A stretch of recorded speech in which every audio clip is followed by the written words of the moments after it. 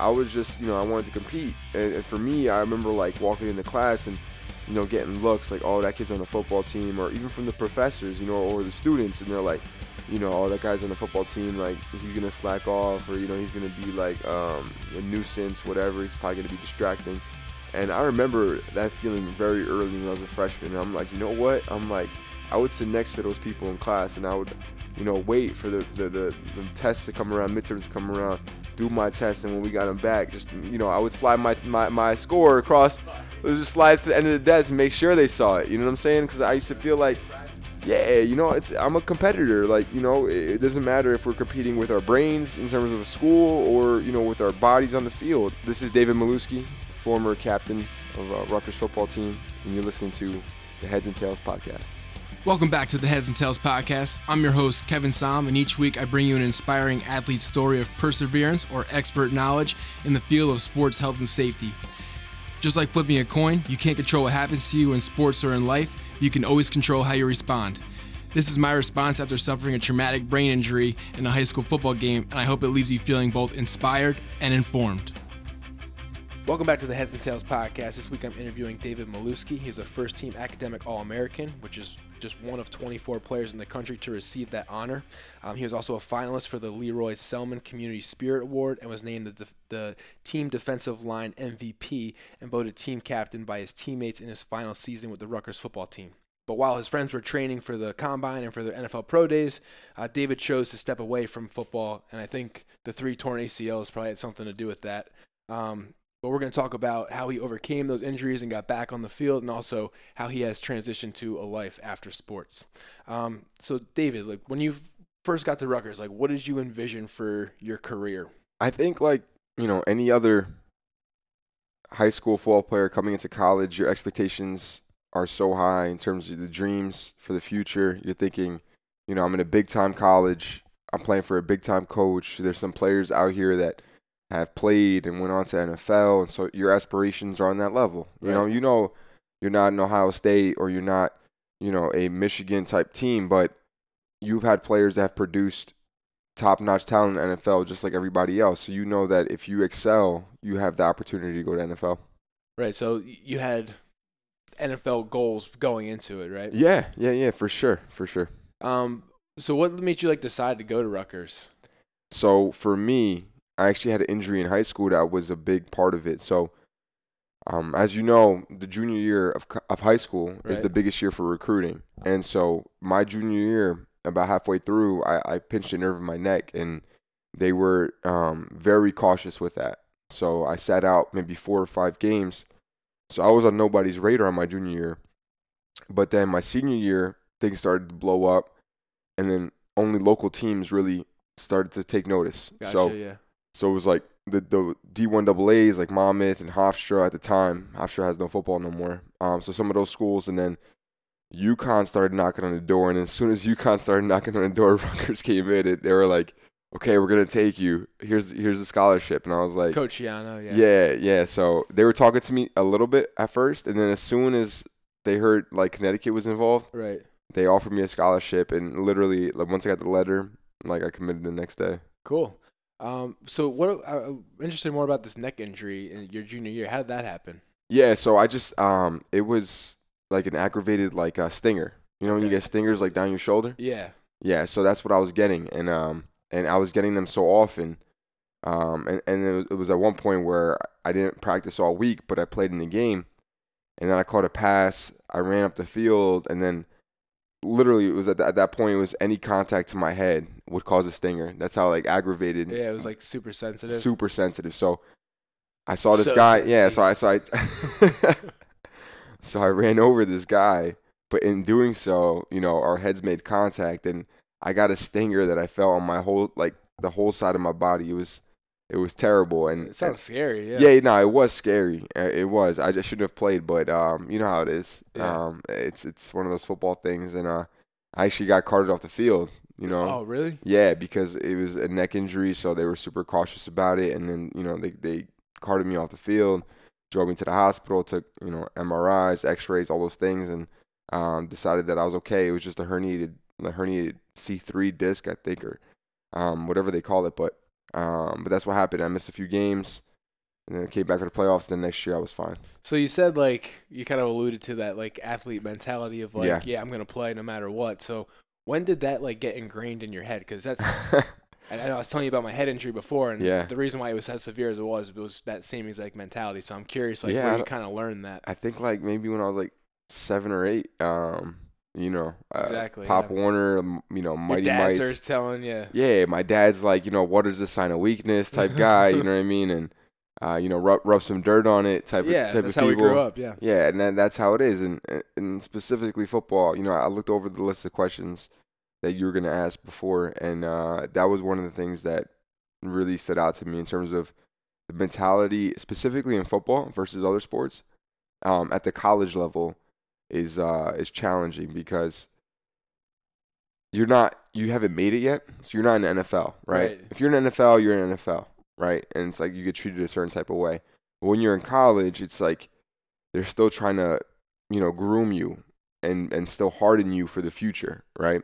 So there's that process of like mental toughness, and you walk that line between like being tough and then being stupid. Right? All the time. So it's like we had coaches that, tell you to do something, and then at a certain point, I understand why they tell you to do that for team building and for your own good, but at a certain point, it crosses the line. It crosses the line, and it tips that balance in terms of into stupidity, in terms of like, I'm going to get injured doing this, and I'm not going to be able to play, and so this is all for naught. And that was definitely something that I realized once I got a little bit older and understood the bigger picture of the dynamics of college football.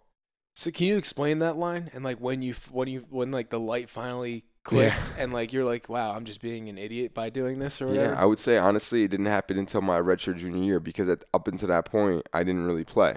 So you were fighting for a job. Yeah, I mean, I was injured. I tore my ACL 3 times. So my freshman year, I came into school, had, all summer training, went into the season. I was getting redshirted, but I was basically the second string middle linebacker as a true freshman. Yeah, I was there during that time. I remember you being at linebacker at that point in time, right? And you were getting reps, I remember. Yeah, I was. I was moving from like scout team, and then I was running really quickly to the second team. Yeah. With the defense. Yeah, you and Snyder. Yeah, and I was Kevin traveling. Snyder. Yeah, well, so I'm actually a year older than Kevin, but Kevin was traveling as well. But the year before, like that was my freshman year, I was second team middle linebacker behind Steve Harness, and so I was getting second team reps, and I was traveling with the team for the games. There was only like 3 or 4 of us from that whole freshman class that were traveling.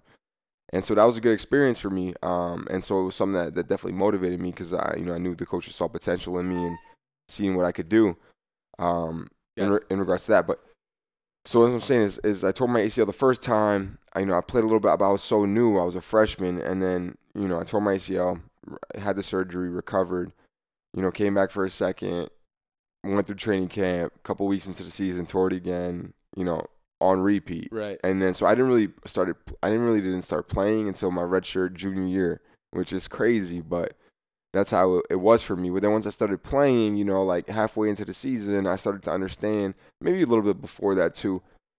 I would say this, like, there's a certain level of toughness that people are, and no program is going to change anybody. So, like I could have ran 1,000,000 110s. 110s across the field, sprints. Yeah. I could have done whatever they asked me to do, because I knew I had already a certain level of mental toughness where I could just do it, and like my body might hurt.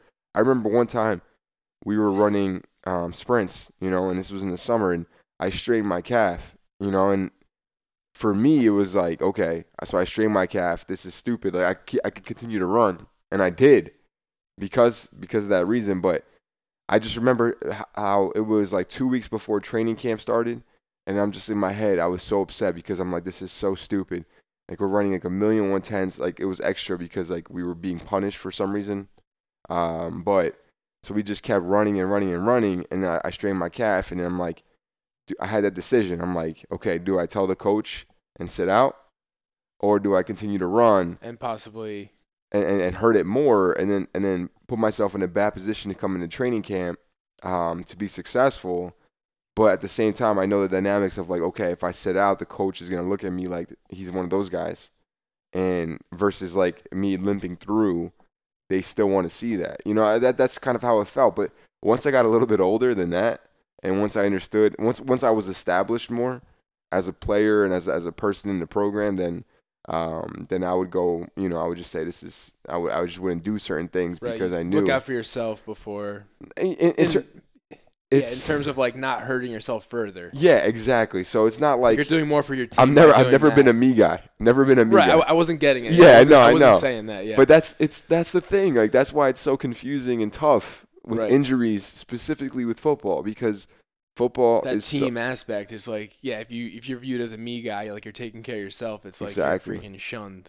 It's me and the team. And also the coaches, right? It's all those dynamics, specifically in football, because football is such a physical sport, and it's all about toughness and things like that. So it's unique in that regard, where toughness plays a part into the injury recovery part of it, for sure. Right. It's interesting, and I think that's a good message for other athletes to say, like, you tore your ACL 3 times, and like you finally started listening to yourself. Yeah. Like after that, I'm not too far off from that too. I just had a knee surgery a year ago, and it's because of that same thing. Like I just don't know like when to stop. Yeah. So, okay, but let's talk about the ACL injuries. So the first one, how did that happen? And then like let's talk about the aftermath too. Okay. Yeah. So my freshman year is going along. I'm doing pretty well. Like I said, I was playing Getting second reps, team. Yeah, second team Mike.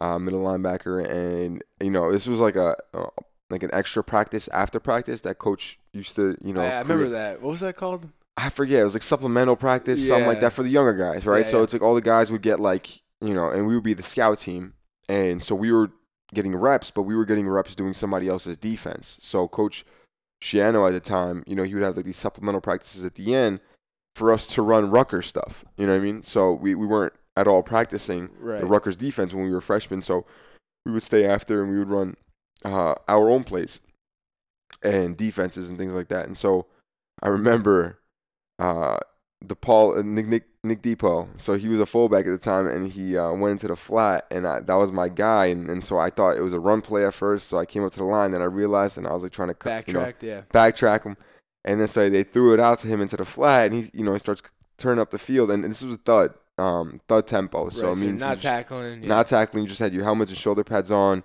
We had no lowers, so we weren't allowed to go to the ground, or you weren't supposed to. You'd get yelled at. Yeah, you get ripped if you did that. Yeah, so I'm chasing him up the sideline, and I'm coming from the right side, and he's on the left sideline, and so like I'm running on an angle to him, and so I finally catch up to him, and then he's holding his ball in his outside hand, and so I try to grab him on his right shoulder and then punch my left arm around to try to, get the ball out. And in the meantime, simultaneously, I'm also saying, okay, I can't go to the ground. So so my leg swings out to try to, like, brace save myself. Yourself, save myself from falling. And getting ripped, And so I put my foot down, and it was just hyperextended, and then as soon as I put my foot down, I just heard the pop, and I already knew. It never happened to me before. But I knew it was something serious because I heard something pop.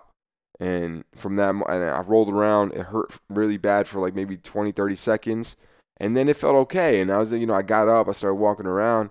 And I walked off the field, all those things. And then, I remember Arno, who was our trainer at the time, along with other people. But, he grabbed my knee. He touched it. And he was like, this is not good. He felt they did the test where they try to feel the connection, or this like where the ACL. Yeah, I don't know the name of it, but I know what you're talking about. They do that test where they move your knee around, and it was just sliding up and down. It was crazy. Yeah, but no stability there.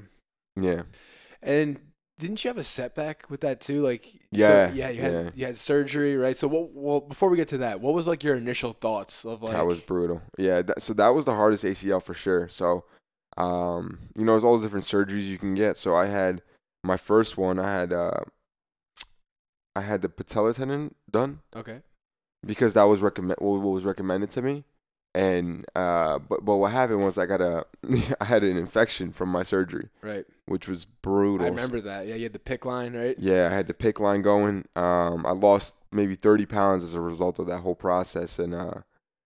Yeah, so like I remember I was in meetings still with crutches and a PICC line and like having to like inject myself with like these like antibiotics. Yeah, but like they were like slow release antibiotics, so it looked like a grenade. Oh, okay. And then by itself, this grenade would just close on itself and like squeeze the medicine out. You know what I mean? Interesting, yeah. So it would like feed over a time. But I remember it was brutal. I came in at like 215. At that point, I was probably like 230, and then I went back to like 210 after that process, and it was definitely a big recovery specifically from the fevers and all that stuff that I had from the infection. And you were a student at this point in time. Like, you were doing this to yourself, Yeah. right? Like, hooking yourself up to a PICC line. Like, Yeah.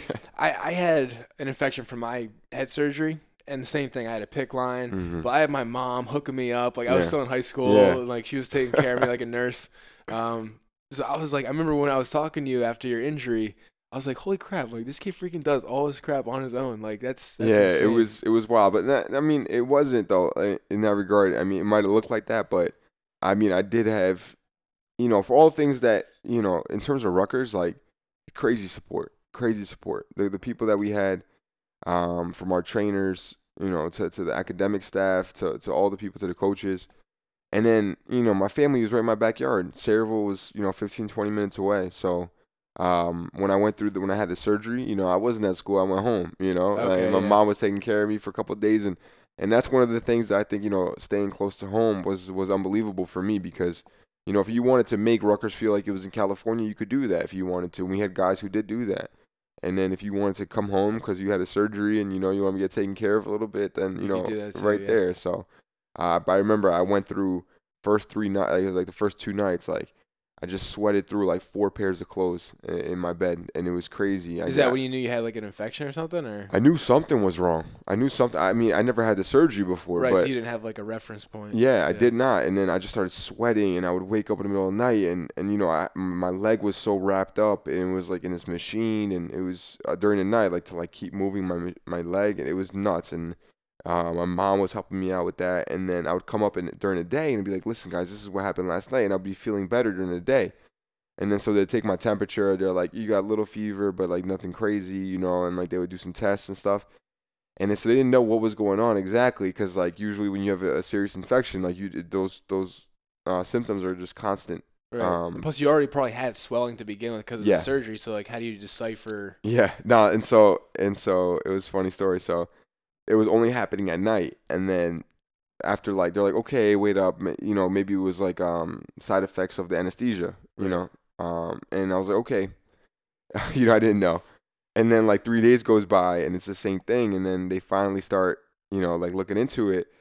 And then the doctor, he drains my knee and it comes out like brown, like a brown sludge coming out of my knee. And as soon He's as like, he sees that's it, not good. he's like, yeah, that's an infection. I was like, thanks guys. Yeah. 3 days later, but then after that point, I had to get 2 more surgeries to like clean it up. They just basically rinse it with water, from what I was told, and give you antibiotics. And I was on the PICC line for I think 3 to 6 months or something like that. So that was the first one. Yeah. Damn, that's 3 to 6 months you were on that. Yeah, I think it was like 3 months. Yeah, because it was like a serious Yeah, like you could like die from that. Probably, yeah, from like surgery infections. Yeah. Yeah. So mentally and emotionally, how are you going through this? It's like, all right, I tore my ACL. I had this infection. I got a PICC line on my arm. I lost 30 pounds. Yeah. What were you thinking? And like, how did you kind of deal with that mentally and emotionally? Yeah, it was tough. It was definitely tough. For me, when I was a freshman, that happened. I hadn't established myself at all at that point yet, and But you were getting looks too, so like I was getting looks. encouraging, Yeah, for sure. It was definitely encouraging, but I knew I wasn't anybody on the team. So for me, the way I looked at it is like, and I had some great coaches and mentors along the way. It was unbelievable. Like the things they taught me that really helped me through that process. Specifically, one of those things was, control your controllables. That line, those 3 words were unbelievable to me. Like I just lived by that code. Control the things you can control, basically. That's what it means. Control your controllables. And for me, I knew that I could not control, being hurt. I could not control being injured. What I could control at that time was my rehab, and then secondly, my, the education part of it. I'm like, listen, like the GPA thing is important with these, on the football team, we used to like look at it like, as a team, we had X GPA for the semester, and this is improvement from the last couple of years. And at that point, we were just like on a straight shot up. Like that was, you were making contributions to a team. So the way I looked at it, I'm like, shame on me. Like, I could be hurt right now. But if I wasn't taking care of the things that I can take care of, aside from that, then, shame is me. Shame on me. Sorry. So shame on me. And to me, it was important to make sure that the things that I could control, that I excelled in. And then eventually, that happened, 3 years in a row, unfortunately. But once football became a thing that I could control as well, then I finally started to play really well. And, it was an experience that was really fulfilling and that I'll never forget. Great, man. Do you think that the infection, led to the second injury? I do. No, I honestly do. It's a great question. Yeah, it's a great question. Yeah, let's talk about the second ACL injury. Yeah, so I had the infection, came back from it. I actually ran the fastest 40 I ever ran after that. Oh, wow. Yeah, so the rehab was good? Rehab was great. I had my trainer was Bob Gilmartin at the time. He was fantastic. And so then him and then Mike Tufo was my trainer after because Bob ended up leaving to another school. But those are my two trainers for the ACLs, and they were fantastic. And basically what they do during the rehab process, they retrain you to squat and do all your leg exercises again. Okay.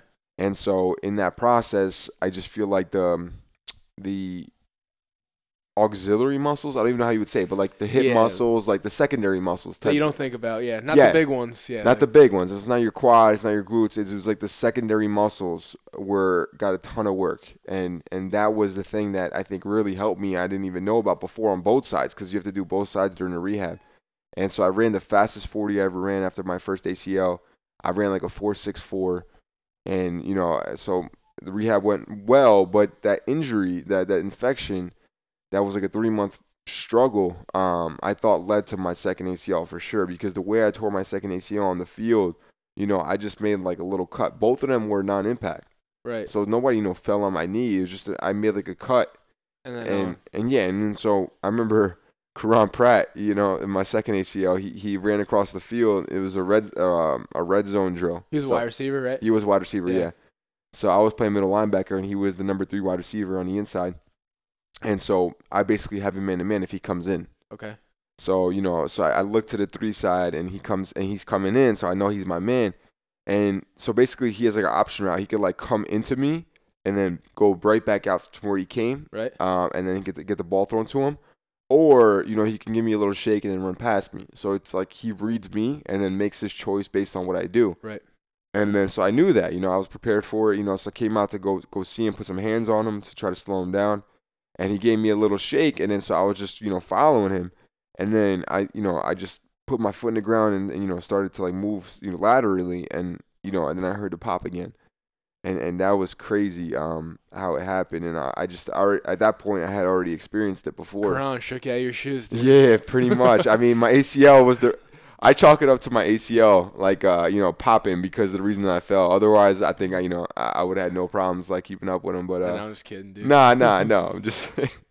that was a running joke for a while. It was funny though. All right, so you do it again, and what was going through your head at that point in time? Because now, obviously, you just worked yourself back. You just ran the fastest 40 you've ever ran. Yeah. Probably feeling pretty good. So let me. I'm gonna open up to you a little bit in this. So my second one. It was as honestly at that point, it was a weird thing. I hated football. After the second one? Before the second one. Why is that? Between my first one and playing in my second. Hated football. Hated football. So, Coach Shiano, he was an amazing coach. Right. I looked up to him. He had a presence about him. I had a presence. As he walked in the room, you just knew it. You know what I mean? Type of guy. And he was a great dude. He had the best of intentions. But for me, it was I was my own worst critic. Always. I've always been that kind of guy, you know? So it's and me, I was cerebral to the point where I could make a mistake on the field and then picture it, how it's going to look on film and then understand why it was wrong and then make the correction. All internally, in myself. Yeah. You don't need someone else getting on you. Yeah. And so I'm my own worst critic. I wanted to be successful. I wanted to do, I wanted to be great. I'm a Jersey guy. Like I came to the school. Obviously, I wanted to succeed. It wasn't a matter of like want to, but I just felt that pressure from the top. Yeah. And so getting like torn up. Like getting yelled at all the time, and certain things that were said was frustrating. And I remember it was a crazy time in my life because I loved football my whole life, and then. It was that time that was challenging because it was weird. I would have like an hour of like bliss after practice because practice just ended, and then immediately after that hour, I would already start feeling like anxious because I knew practice was coming the next day. Yeah, it was a terrible thing, and when I tore my ACL the second time, believe it or not, it was it was a tragic thing, but at the same time, I was like, thank God. That's sad. Yeah, it's sad. Crazy. It's crazy. But like, I haven't really told many people that, but that's the truth. And I remember Coach Yano came up to me, the second time I tore my ACL, and I'm like crying. I got like tears in my eyes. Like I'm choked up. Because I'm like, damn, this whole process again. Like this sucks. Like it's 9 months. And but there was a part of me that was 100% a part of me that was like, yo, thank God you don't got to go to practice tomorrow. And it was a weird dynamic, but that's what I was dealing with internally at the time. I'm sure you're not the only person who's ever thought that. Yeah. I know that's. And I think like as great as coaches can be for you and like teaching you life lessons and really making you become a man and whatever Right. it is. At the same time, like you said, I was a guy who was exactly like you. Like I do these mental freaking beat downs on myself. You sound like you're a lot more constructive than I was, but I was like freaking like whipping my back with like 30 lashes for the idiot who freaking went off sides or whatever. So I don't need other people to freaking get on my ass and like chew me out of something like I freaking effed up and like I was like you said like I didn't come here to like fail. Yeah, like I want to know succeed. Exactly, and that was the thing. It was like I one of my favorite things to research and study is leadership, and one of the things that I've come across and I've learned is that you have to really identify who the person. Everybody's like you got to treat everybody the same. And that's the only way you could be like fair, but that's not the case. Right. Because not everybody's the same person. Yeah. Not everybody reacts to the same situations the same way. Not everybody interprets, actions the same way. And, you have different people who have different levels of accountability, different levels of, introspection, however you want to say, who really look at this stuff seriously, things like that. So you can't treat everybody the same way. Everybody says that. It's like it wouldn't be fair. But to be honest, everybody's different. So you need to be able to finesse that a little bit as a leader and be like, that's that kind of person. He needs that kind of leadership versus that person right there next to him. And the ability to identify that as part of being a leader. It's huge. Yeah. And so for me, that was, I think, something that was neglected. And nothing against Coach Ciano. He was doing it in my best interest. Always knew that. It just, for me, it was something that, like, I was constantly conscious with practice to the point where I didn't even want to make a play in practice. I just wanted to not be noticed. Yeah. I wanted to not make a mistake. So I played my whole first 2.5, 3 years like that. Right. And then the after my third ACL, which is, more or less the same type of deal, I had a coach. So Coach Flood came in, but Coach Panagos, he was the game changer for me as an athlete and as a player. And when did you make the move to the D-line? Because Coach Panagos was the D-line coach. Yeah, so I moved after my third year. You can imagine 27 months in the weight room. You grow a little bit. Right. So, my ACLs, recovering this whole time, at that point I had played only in 2 games and I had 27 months of rehab under my belt. You know what I mean? Right. So, lower body, like I was strong, I was relearning how to squat every single time. So I already knew the whole process. And I squatted more after my first or second ACL than I ever did before. And I was like a 405 bencher, you know what I mean? Because it's like you just live in the weight room at that point. Because it's one of the things you can control, right? Like I can control, my work ethic in the weight room, and I can't control, what my ACL is doing. So it was good for me to focus on that. And so I just got really big and I gained weight, but it was good weight. And so they're like, hey, like we're gonna just move you to the D line. We have a position that's like a hybrid linebacker D line position, and that's where I went. And Coach Panagos came around, and he was unbelievable. He was one of the most important people in regards to that process because he told me one thing that was very simple, but went a long way. He's like, listen, he's like, I don't care about making plays. He's like, I don't care if you make plays. He's like, the only thing I want to see you do is run around on the field like with your hair on fire. So basically, he's like, you can control your effort. He's like, if you're a high effort guy, we'll find a spot for you on his team to succeed. And for me, that was huge because, you know, I'm coming off 3 ACLs and the coach that I'm playing for now, I want to impress him. I want to do well. And he's telling me basically, like, honestly, don't worry about anything except working hard and running to the ball as fast as you can. He's like, at all times, if I turn on any single play from practice, he's like, if I turn it on, I want to look at number 90 and be like, that guy's working hard. He's like, do that and you'll figure it out and we'll find a spot for you. And I did that. And lo and behold, you know, the plays didn't come at first, but continue to play with that effort. And then the plays come to you. And it was a crazy, like, eye-opening experience because, like, that's something you would have brought to the table as a freshman. Right. And it was something that was completely internal in terms of how you play, in terms of how you are motivated. I'm going to run to the ball as fast as I can every single moment. No matter what technique or, play. Right. No matter what your job is, yeah. whatever, right? Like, if you're thinking too much about that stuff to do everything perfect, you end up making mistakes anyway. Right. So it was counterintuitive, and that's the thing that was a struggle for me initially. It's like, okay, like, I want to play to not make mistakes. Well, if you play like that, you're going to make mistakes. Rather than I'm going to play as hard as I possibly can with every, you know, ounce of my body to play literally as hard and fast as I possibly can. You might make mistakes, but then those mistakes are, you know, they're made up for, you know, the speed that you're playing with and the looseness, like, and then those two worlds come together and marry.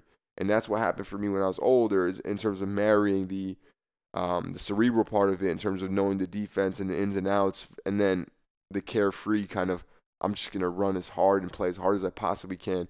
So those two concepts for me came together when I was a redshirt junior and I started playing. And then eventually my senior year, when I was named the captain and all those things, it was that was the biggest thing. But I remember it was something that was internal. And I always used to think, I'm like, damn, like, only if I knew this when I was a freshman, you know? And everybody says that, but to me, it was something that was completely, you know, in my own control. Right. Yeah, I think about, like, when I started as a sophomore at linebacker in high school, and I was, like, the second leading tackler on the team and stuff. Like, I had no freaking clue what was going on. Right. I didn't know the plays. I didn't know anything, but I just freaking got after it. And, like, because of that, I succeeded. Yeah. But as I got older, I actually got worse because I started thinking. Yeah. I started thinking, oh, no, I got to do this, and I got to do this play. I'm supposed to be here. Instead of just freaking, like, getting after it and playing. Like, I know, it's crazy. Yeah. And that's one of the things that I learned from my own experience in terms of coaching. Like, Coach Panagos was unbelievable, and he just said, that's all you could do. Just control the things you can control. He's the one who taught me that, and he was like, listen, run to the ball as fast as you can. I'm like, that's easy. I'm like, you telling me all I got to do is run to the ball and I'll be good? I can play for you? Right. And he was like, yeah. He's like, just run to the ball. Show me you have effort. Show me you care. You know what I mean? And I was like, boom, you got it. I could do that. I went to practice. I'm like, I could control that. I can't control making tackles. I can't control, you know, doing the right assignment, whatever the case may be. But I can control my effort. And that, to me, was a huge turning point in terms of my career and the injuries and everything. How do you think that mindset helped you stay healthy too? Yo, 100%. 100%. Yeah, so before that, when the injuries were happening, I was in that mode where, like, damn, like, I got hurt again. But then, like, also, like, thank God I'm going to go to practice no more. Like, it was one of those moments, like. You say that, but, like, I know exactly what you're talking about. Like, yo, it's nobody talks about it. You know what I mean? I know, like, it's like one of those things because it's like taboo. You know what I mean? Like, you don't want to say you're a tough football player. Pussy, yeah. You want to practice? Yeah, exactly. Like, especially like head injuries were the worst. Like, in terms of like, I was lucky I didn't have too many of them, but like, it was my opinion that if somebody claimed that they had a head injury, you can't see it. Yeah. Everybody just assumes that they're just like trying to like get out of practice. Yeah. You know what I mean? Like, he's, you know what I'm saying, he's being soft. Like, he wants a day off. And then like the worst part about it was like, you know, that's one thing coming from the players, but then when it comes from the coaches, and you know, not so aggressively, it's like more like, you know, it's not like if you say you got a concussion or you say you got the symptoms, then, the coaches will send you. But it's like, behind closed doors that shit's going on. They're like, yo, like, what's up with that guy? Like, he's a pussy, you know what I mean? Or type of deal. And that's going on because that's just the sport. Like, that's just what it is. And that's how they grew up. That's when they played. It's culture. They didn't even talk about concussions. Yeah, so, it's different. Yeah, you got your bell rung, you know what I mean? Like, what happened out there? Like, I got my bell rung. They're like, all right, cool, shake it off, go back in, And it's like one of those things. So that was something that was challenging. And something that I faced with throughout my career. But like once you are playing and then you know who you are as a player on a team and you know where your status is, then it's easier to manage that whole deal and just be like, listen, like this is stupid. Like I'm beyond this point in my career where I know the level of toughness that I have internally. I'll do a million things that you tell me to do, and I'll make all my times. I'll do everything. But it'll only be to my detriment because, I'll end up hurting something, straining something, whatever the case may be. And then I'm going to be in a position where, I'm fighting for a position and, I'm not going to be at 100% physically because of some stupidity that happened before that. Right. So, definitely. And I think I talk about toughness all the time on the podcast because in my eyes, toughness used to be playing hurt, lifting the heaviest weight, making the biggest hit, scoring touchdowns. Like, that was tough in my eyes. But if you can't freaking last and, like, live to fight another day, then what's the freaking point? Yeah. No, so, like, seriously. I think that's perfect what you said about, like, there's a difference between being tough and being smart, Yeah, and it's a fine line because, like, everybody thinks of toughness. They're like, exactly what you said, right? Like, playing through injuries, things like that, like, being tough, being a macho type guy. That's what's glorified, yeah. But for me, toughness – once I started really thinking about those kinds of things and got a little bit older, I'm like, yo, it's not tough. Like somebody disrespects you, you're gonna like punch them in the face. Like, even like internally like, in the locker room, like somebody's talking shit and you're gonna be like, okay, like you're gonna step up to them, like that's being tough, like whatever. But then I started thinking, I'm like, that's not even tough. Like, what's tough? I'm like setting 2-3 alarms every morning because you can't be late every single day. You can't. There's not one day where you could be late. Send all your, like waking up, being on time to all your classes, all your meetings, like making the right decisions, the small ones all the time. Like that's tough because those like small things. Like, whatever, man, I hit the snooze. Like whatever, I'll be a little bit late. No big deal. I'll come back after practice, after lunch, take a nap before my class and be like, man, whatever. Like maybe I'll skip class tonight, and that happened, I mean, like, guys would do that. And for me, like, in terms of toughness, I realized at a certain point, it was about making those decisions right all the time. So it's like, okay, I got to do my rehab. I got to go to class. Like, I got to do all those things. And then when you're there, like, actually doing them, you know what I mean? You're not just, like, your body's there and, like, your mind's somewhere else. Like, you're actually trying to benefit yourself and be engaged. And that was tough. That was hard, And everybody's talking about, like, this and that's tough. I'm like, no, like, that was tough, and people didn't do it, and because for that reason, like it wasn't easy, and some people succeeded, some people didn't, and a lot of times it was because of those smaller decisions that they made. If they were willing to miss class or be late to class, then ultimately that trickled down into how they played. Right. It's crazy, but people would say that there's no relation, but in terms of your mentality, it translates. This guy freaking gets it. To the audience, he gets it. Took me 27 years to figure it out, but I feel like he learned it a little sooner than I did. Before we start talking about your life after sports or life outside of sports while you're playing, I want to talk about the head injury stuff just because that's something that's obviously close to my heart, I guess. So, like, what instances do you have some examples of times where, like, you got diagnosed concussions or maybe not because you were withholding your symptoms? Yeah, so how they happened? For sure. So we had guys on the team that had concussions every once in a while, and it was hard as a player to be like to look at them and you can't see it. It's not tangible. It's not a broken bone. It's not a torn ligament. It's something that's going on in the brain, and so I would say honestly, like there were instances where I think people kind of like exaggerated what was going on. You know what I mean? Because they didn't want to go to practice. Yeah, or like avoid that anxiety that we were just talking about. Yeah, exactly. And then so I understand that whole part of it too.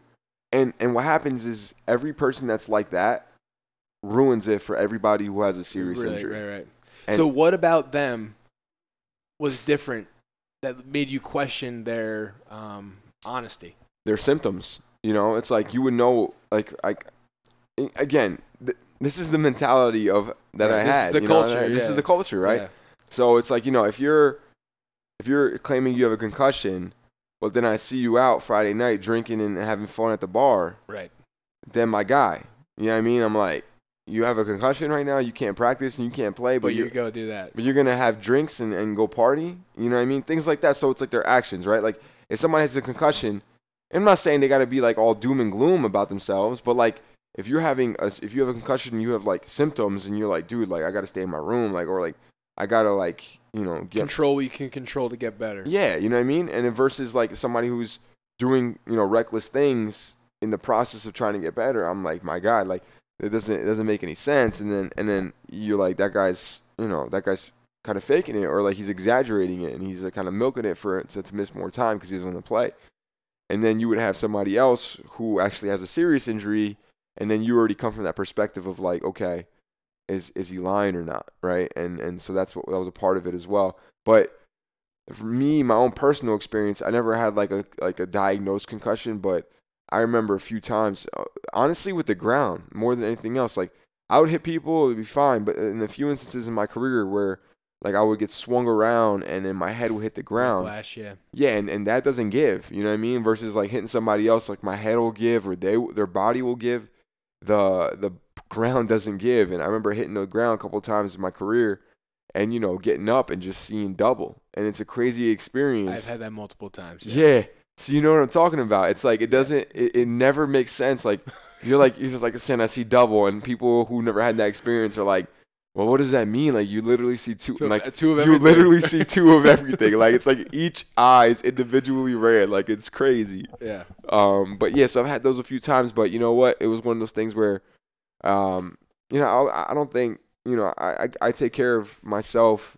I wouldn't have put myself in a position where I think I could have made serious damage, but definitely like kind of shook it off. And then once my eyesight came back, I'm like, all right, cool. Like after like 30 seconds. Yeah, what I mean? I'm like, all right, cool. I just shook it off. I'm like, I don't know what happened, but clearly it fixed itself. So I'm like, all right, I can keep going. Yeah. Let's go. Keeps working. So yeah. Do you think that you suffered like more of those, or did you experience more of those instances of double vision or like those questionable concussion symptoms more at linebacker or when you were playing D-line? 100% linebacker. Yeah. It was not speed. even close. Yeah. I mean, D-line, everybody was bigger, but it's like your basic physics, right? Like you have bigger balls, right? But they're like coming at each other bigger slower. Balls. Like you have bigger weight coming at each other. Literally and figuratively. Yeah. Coming slower versus linebacker. Like, yeah, you might have been 220, 225, 230, but you had a 5-yard head start. And so did the fullback, and so did everybody else, or so did the pulling guard. You know what I mean? So you're coming, and those collisions, just like mass times acceleration, right? Yeah, like force equals mass. Yeah. So the force was just so much more at linebacker than it was at D-line, and that was without question more so of those instances where those issues came up. D-line, yeah, like sometimes like. My tackle would go down and somebody would try to kick me out. Like, the guard would pull. They'd be pulling, yeah. Yeah, they would pull and try to kick me out or something like that. Or maybe it was like a tight end that was like off the line who was like a long zone type deal. And so you had some instances where there was, strong contact, but for the most part, it was more so like hand physicality. Right. Hand combat, yeah. Yeah, hand combat, being strong with your hands and keeping separation and understanding what was going on. Versus linebacker, you're just throwing your head and shoulders in there. Like, it's just, you try to fill gaps. Like, we used to call it a brick in the wall. Like there's a hole and you just got to fill it. You got to be a brick. You know what I mean? Like, you just put a brick in the wall. It's like the freaking wedge busters and all that crap. Yeah, I know. Like, that stuff is stupid, man. Thank God I was never a wedge buster. I'll tell you that much. Unfortunately, I was. But do you think did you ever alter your style of play to kind of like take your head out of it or like save your head? And with certain things, like especially like earlier in my career, right? Like when I was like coming off of surgery, I was like, and I was dealing with all the things like with the pressure from up top. And so, yeah, so I would try to keep my head out of it, so certain occasions, especially like when I knew I could, like, certain like drills. Well, a lot of like technique, they almost teach you to like stick your freaking face right in there. Yeah, I remember like we used to have those helmets that was like a shut. You know, I remember like the shut like logos right above your right above the forehead. He's like, yeah, put your shut on their chin. And you know that was like everyone said that was in high school. Yeah, put your shut on their chin. Right, that was a common everyone thing. says that. Yeah. Yeah, and I'm like, dude, my guy, like, literally, you're telling me to lead with my head. Like leave my head, like put my head into their head. Like that's what you're saying. Like, and yeah, that's what it was like. And then, but then we started. I guess the new coach now, he put in some kind of new tackling system where like they're like rugby style tackling. I've never wrap and roll kind of thing. Yeah, I've never really seen it in action myself in terms of how they practice it, but that might be something that is beneficial. For me, it's just bigger that like people just realize that it comes only at a certain point once you're established. Like once everybody knows, once the coaches understand who you are, what your toughness is, what level you can perform at, then once that's no longer in question, then it's like boom, like I don't gotta do the stupid stuff no more. But the problem is how long it takes you to get to that point, and it's like you got to prove yourself and like all those things, and it's a weird dynamic because I'm like, it's good and bad. Like you want somebody, like toughness is important, even mental toughness. Like everybody who comes in as a freshman isn't at the same level, and some of those guys need mental toughness. Like they need to be pushed to elevate that level of mental toughness. But other guys, just like you said, like adapting your coaching exactly to the athlete. Other guys, it comes to a point where it's not, it doesn't increase their level of toughness because their base level of toughness was already high enough. Right. Beyond that point, it becomes just hazardous to like their health. And you gotta identify. I can relate to that. Yeah. I know. I could tell. Yeah. Okay. So I'm trying to think of like, let's talk about your life outside of football. Sure. So you're saying like a ton of great stuff. Like I love what you're saying. Like you're like we're on the same page here. Right. But obviously, like not everyone excelled so much off the field as you did, especially academically. You did stuff outside. So how did you establish that identity outside of football? Well, firstly, that's my mom. My mom's an amazing person, and the way she raised me was always like, mom's the toughest person I know. It's unbelievable. She is crazy, like tough as iron, and I got that from her in that regard. And for me, I'm like, it goes back to the control your controllables type deal, where like I knew I couldn't, play at that time. I was just rehabbing the whole time. It was a process, but I'm like, I got to go into class. And this is something I can, I was competitive, whether it was a playing field or the classroom, I was just, I wanted to compete. Mm-hmm. And for me, I remember like walking into class and, getting looks like, oh, that kid's on the football team, or even from the professors, or the students. And they're like, oh, that guy's on the football team, like he's going to slack off, or, he's going to be like a nuisance, whatever. He's probably going to be distracting.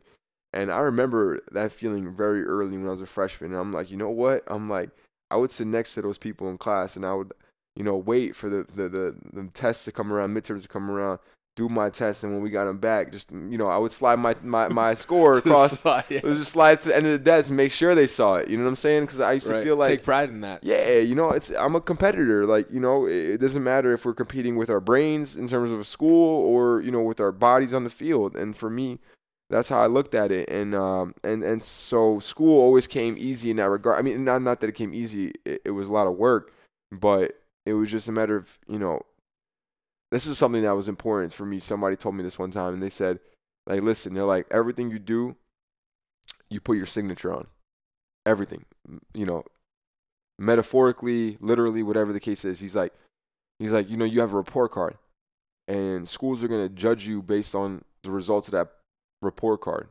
and they don't know you. They don't know who you are. They don't know who you are, who the person is behind those letter grades, but they'll objectively look at those letters and be like, and they'll pass judgment on who you are. And they're like, you know what? That's your signature. Unfortunately, that's the way the world works. He's like, whatever grades you produce, whatever you do, he's like, you're signing it. That people are going to pass judgment on that. So that's your signature. He's like, that's your reputation from that point forward. And then he's like, and then it continues like through college, right? And then and once you get a job, like people will look at your resume, you'll submit a resume. They don't know who the person is behind the resume truly. They just like look at some like things on the resume. They look at like, bullet points. Okay, he did this as, this experience, this is what he's bringing to the table.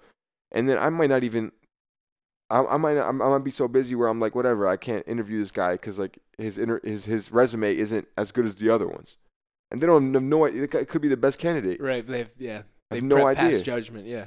But that's your signature. If you're producing at that level, and so I took that to heart, and I was like, that's my signature.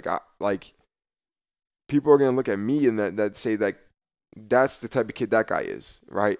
Or that's the type of guy that family produced, or whatever the case was. And I was like, dude, like no, like if I'm gonna do something that people are gonna be able to look at and pass judgment on, I'm gonna make sure that it's done at the best possible level.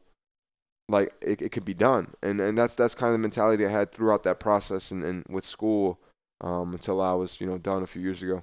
Were you always good at school, like even in high school? Like you always excelled? Yeah, but yeah, I was good in school in high school, but it was more so the same type of deal, in terms of being a competitor, and then it was just never framed for me that way, like in terms of my brain, like I didn't like look at it that way. Like I was almost doing it without knowing it. Okay. Right? And then when I came to college, somebody kind of spoke to me and kind of put it in a way where it made a lot of sense. Mm-hmm. And then it escalated from there.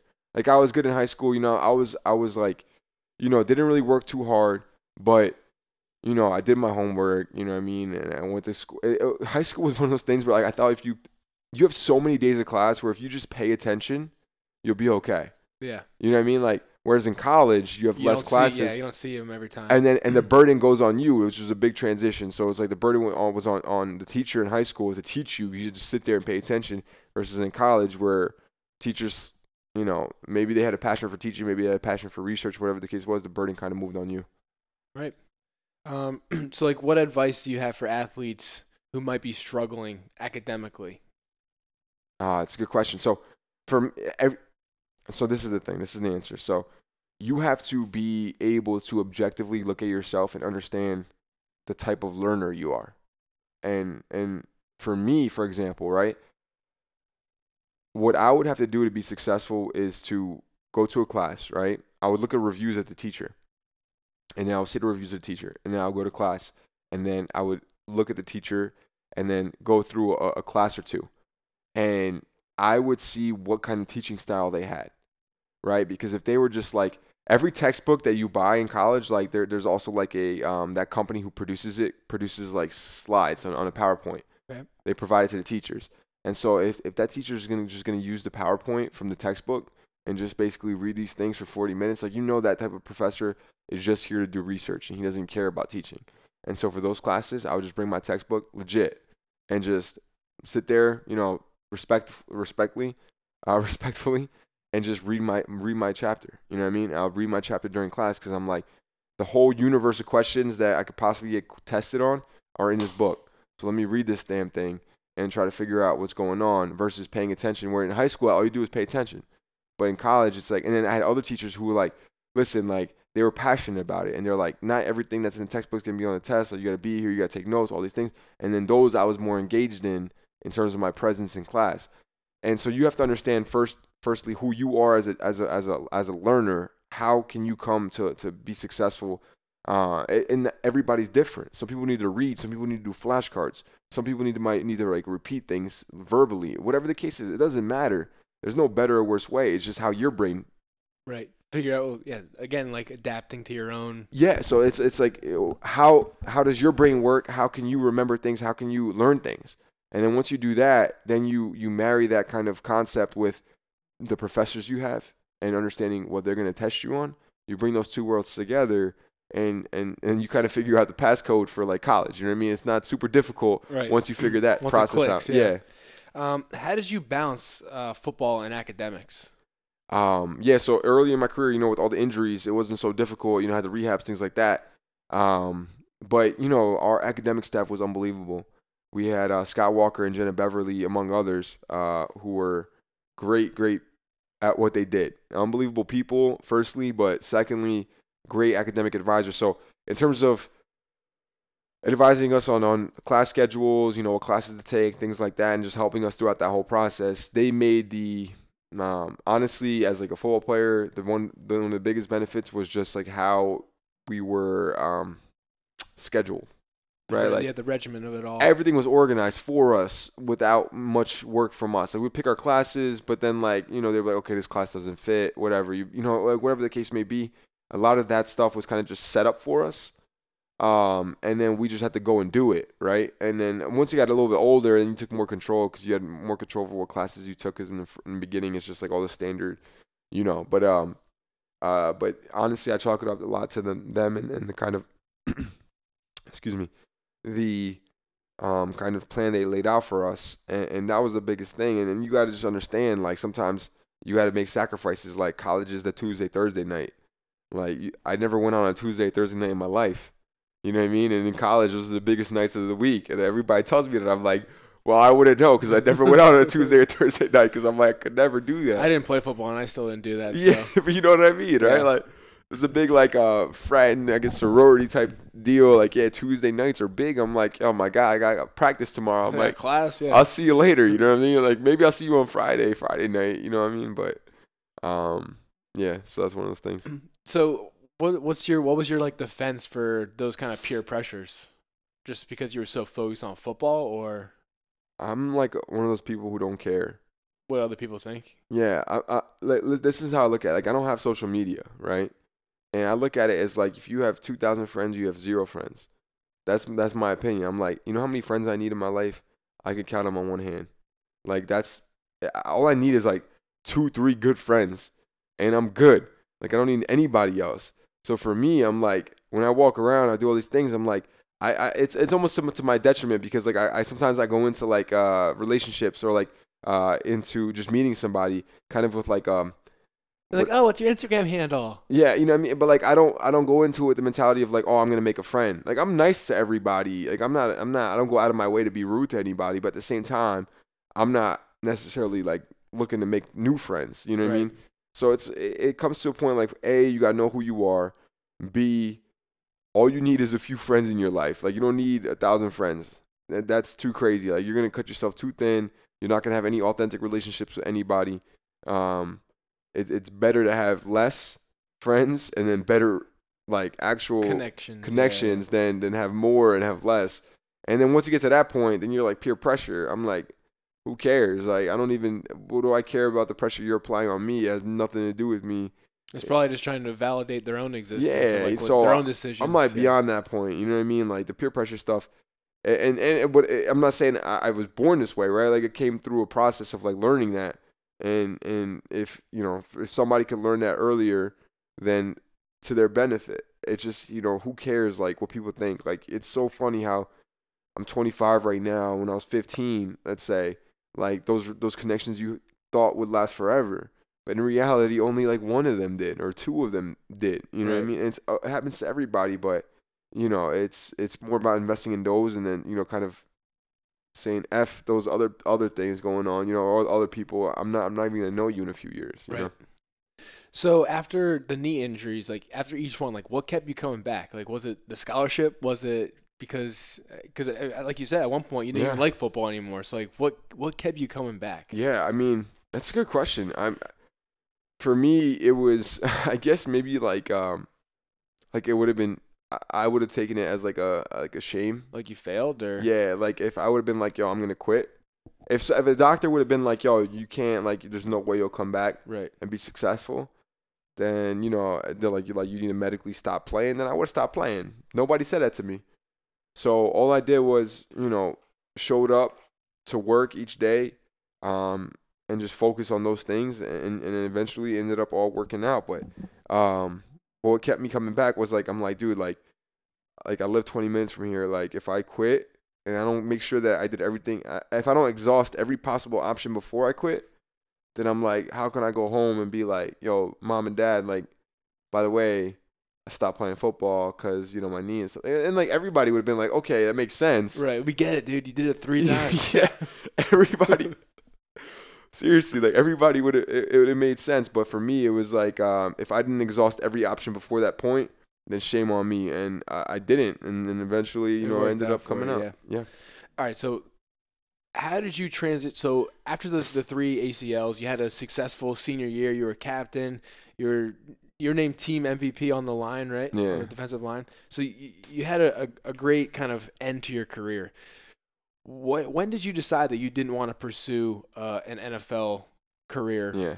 When all your friends were doing the same thing. That was when Burton, right, was training for the combine and people were training for their pro days. Like, how did you come to that realization? Because I know for a lot of guys, you know, they a lot of them probably are feeling that way, like, oh, I'm sick of football, I'm sick of getting hurt, I'm sick of doing that, but like they don't know what else to do. Right. So like, well, I guess I'll just keep doing it. You know? So how did you come to that realization?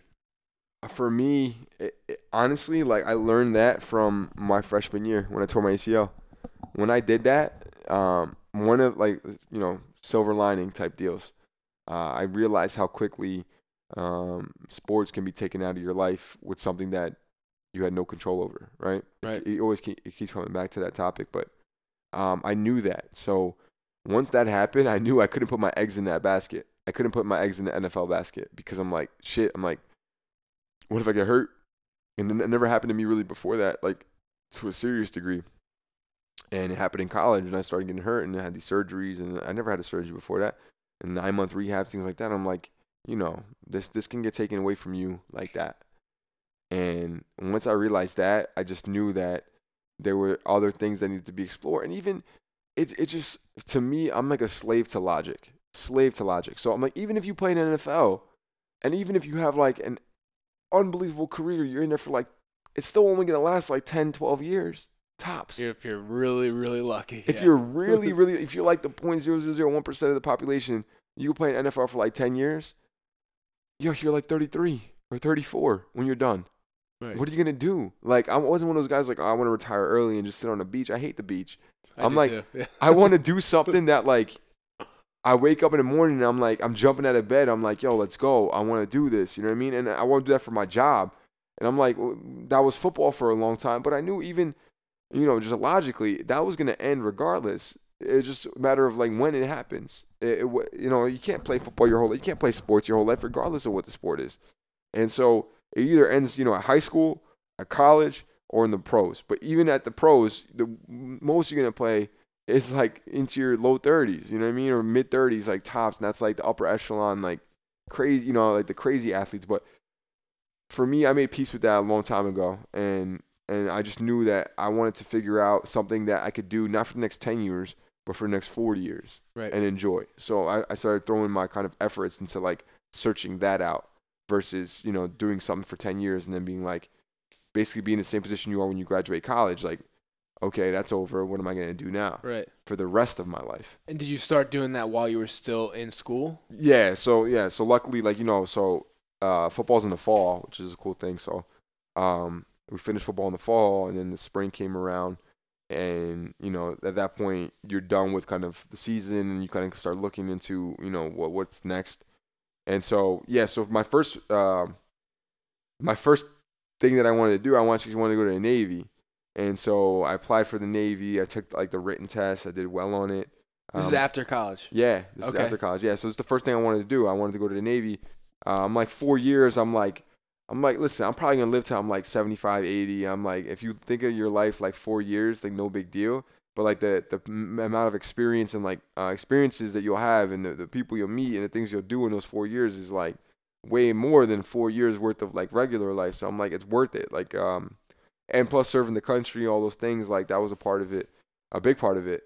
But yeah, so like I took the test, you know, I went to the class, I did the interview, things like that. For like officer training school? Yeah, because I was already graduated, so I went to like there's like an abbreviation like OC something. Like OCS or OCS, yeah, officer training candidate school, yeah. So I went to that, and you know, and then like I applied for it. I took the test. I went there. I interviewed a few times, and they're like, all right, cool. Like we like you a lot. They're like, you did well on the test. Like you know, you should be able to apply for all these different types of positions as an officer. I'm like, all right, cool, great. They're like, all right, cool. Like here's fill this forms out like for your medical history, and I'm like, oh, okay, cool. And I'm like, yo, listen, I had a couple surgeries before. They're like, all right, listen, we can get some waivers, you know, all this stuff. And I'm like, all right, cool.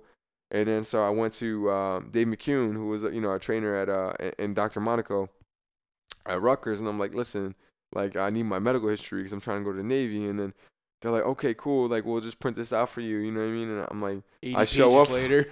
Yo, it's like an inch thick, like an inch thick. It's like a good like quarter pound, half pound of paper. And then so I go to the Navy office, I put this thing on his desk. We're not I'm reading like, this. Yeah, and they're like, yo, listen, they're like, honestly, like, they're like, this isn't gonna happen. And I was like, geez, and they're like, we're gonna try, but. And then 5 months into the process, from the day I like reached out to the day I found out I couldn't go, it was 5 months, and it was a struggle. And then, but that was my first option. And after that, I made connections with good people who believed in me, and I've made it a point to make sure that I prove them right. Were you like upset about the Navy, or did you? Yeah, I was upset, man. I was pissed. I was like, I could play 2 years of Division I football and I can't go to the Navy. Go to Navy, yeah. It was stupidity to me. It's for me. I understand why it happened. As an organization that big, they can't dig down into each individual person. But if they know who I was, that's the whole time. Going back to that again, yeah. That's the whole thing. I'm like, the resume, yeah. I'm like, listen, you guys are gonna deny me. I'm like, you don't understand. Like, you don't know what you're missing out on. Type of deal. Like, I don't want to be cocky, but like, I knew like I'm tough. Like I could handle all of this stuff. Right. Like, you know what I mean? Like I've been a leader. I've done all these things. Like I'm the candidate you guys want, and then you guys are gonna look at like, a couple of knee surgeries and be like, okay, you can't, join the Navy for the next couple of years. I would stand zero chance if that's the case. If you couldn't do it, they wouldn't even like. They would probably laugh in my face. Nah, I mean, but it's like, it's just crazy. It's like I think it came down to business at the end of the day. It's like, they don't want to pay for your. They don't want to be liable 20 years from now for Right. a knee replacement. That's what I think it is. I don't know what exactly, Yeah, but you're probably not too far off. Yeah, I know. All right.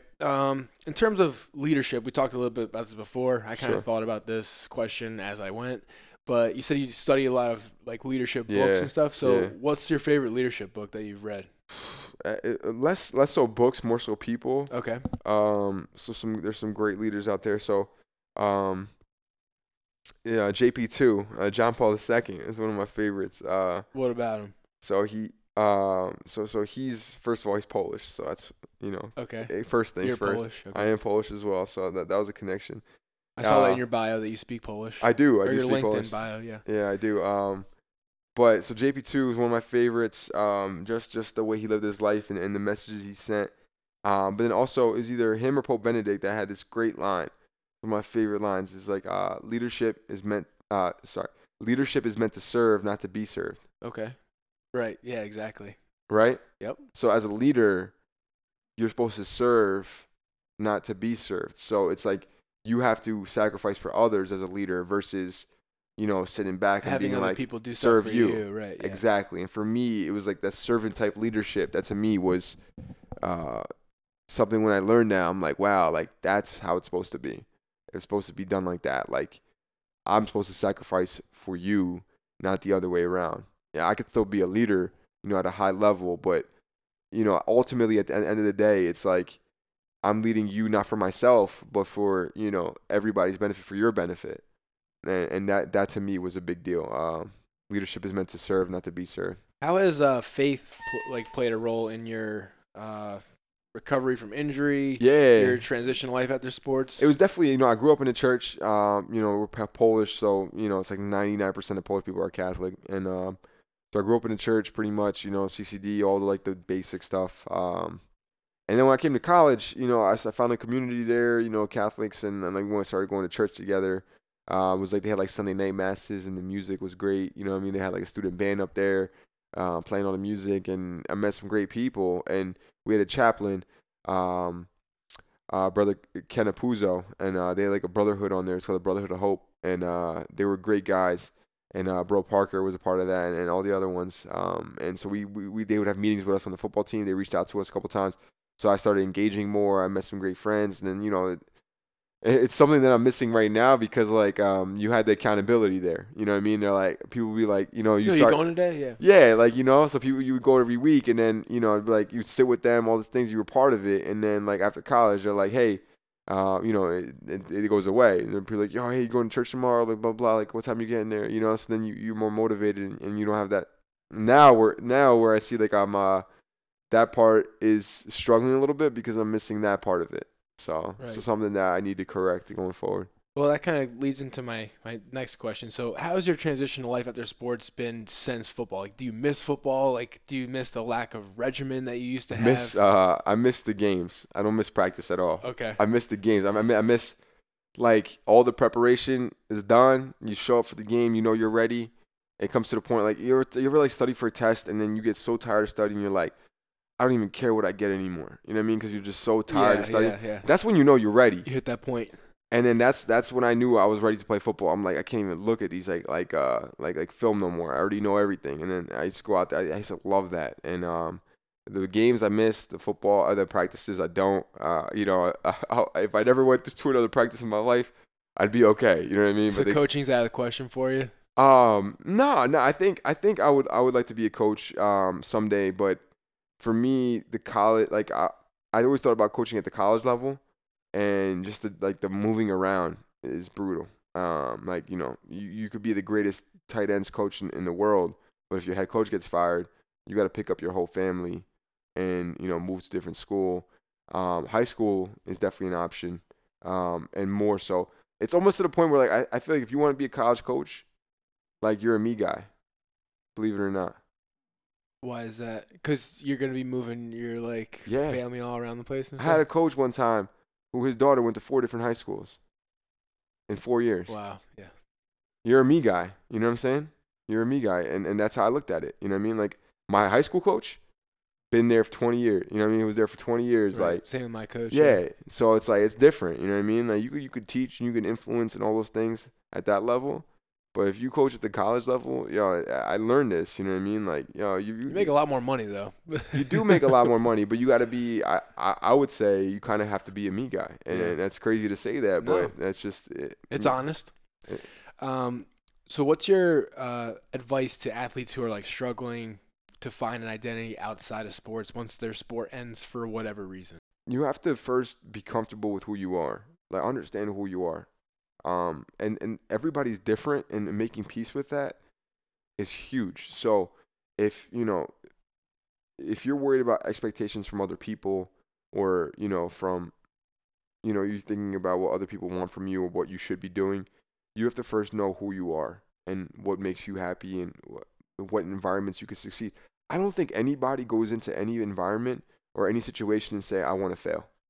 Nobody. Yeah, going back to practice, yeah. Right. Nobody commits to a school and being like, I'm going to be a slap. I'm going to be the worst freaking player on this team. Nobody, I don't care. Nobody goes into any situation with those intentions. Like, everybody has the best of intentions. And that's why, as a leader, I've identified that. That's like one of my assumptions, that like everybody wants to succeed at the end of the day. Nobody wants to be an asshole and be failing at everything. Like, they got issues going on, but everybody wants to succeed. So, in regards to transitioning all those things with what other things you want to do, first you have to know who you are, and you have to be okay with that. And then you have to understand, the things that it's tough, man. It's not easy. Some of the hardest months of my life, besides the injuries, were like that transition after the Navy, like trying to figure out what I'm gonna do next. Because you're a competitor. Like, what am I doing? What's next? What's next? Always what's next. And for me, it's like, just making sure you put yourself in a situation. And I've been blessed enough where, those things have kind of manifested themselves on their own.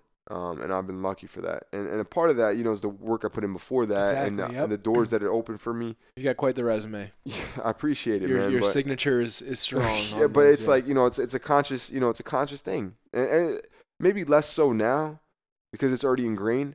But if I was a coach and I was trying to teach somebody something, I'm like, listen, that's what you got to do.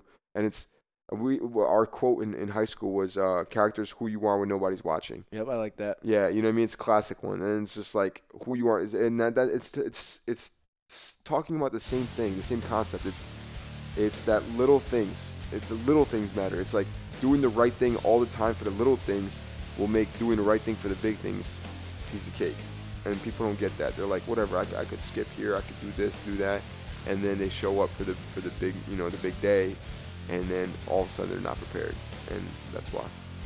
I think that's a good place to end it. All right. I appreciate it, David, for taking the time on your weekend to do the interview and to share your stories. And I think it's a great message for athlete, injured or not. Right. So I appreciate it, dude. Kevin, appreciate it. Thanks, man. All right, take care.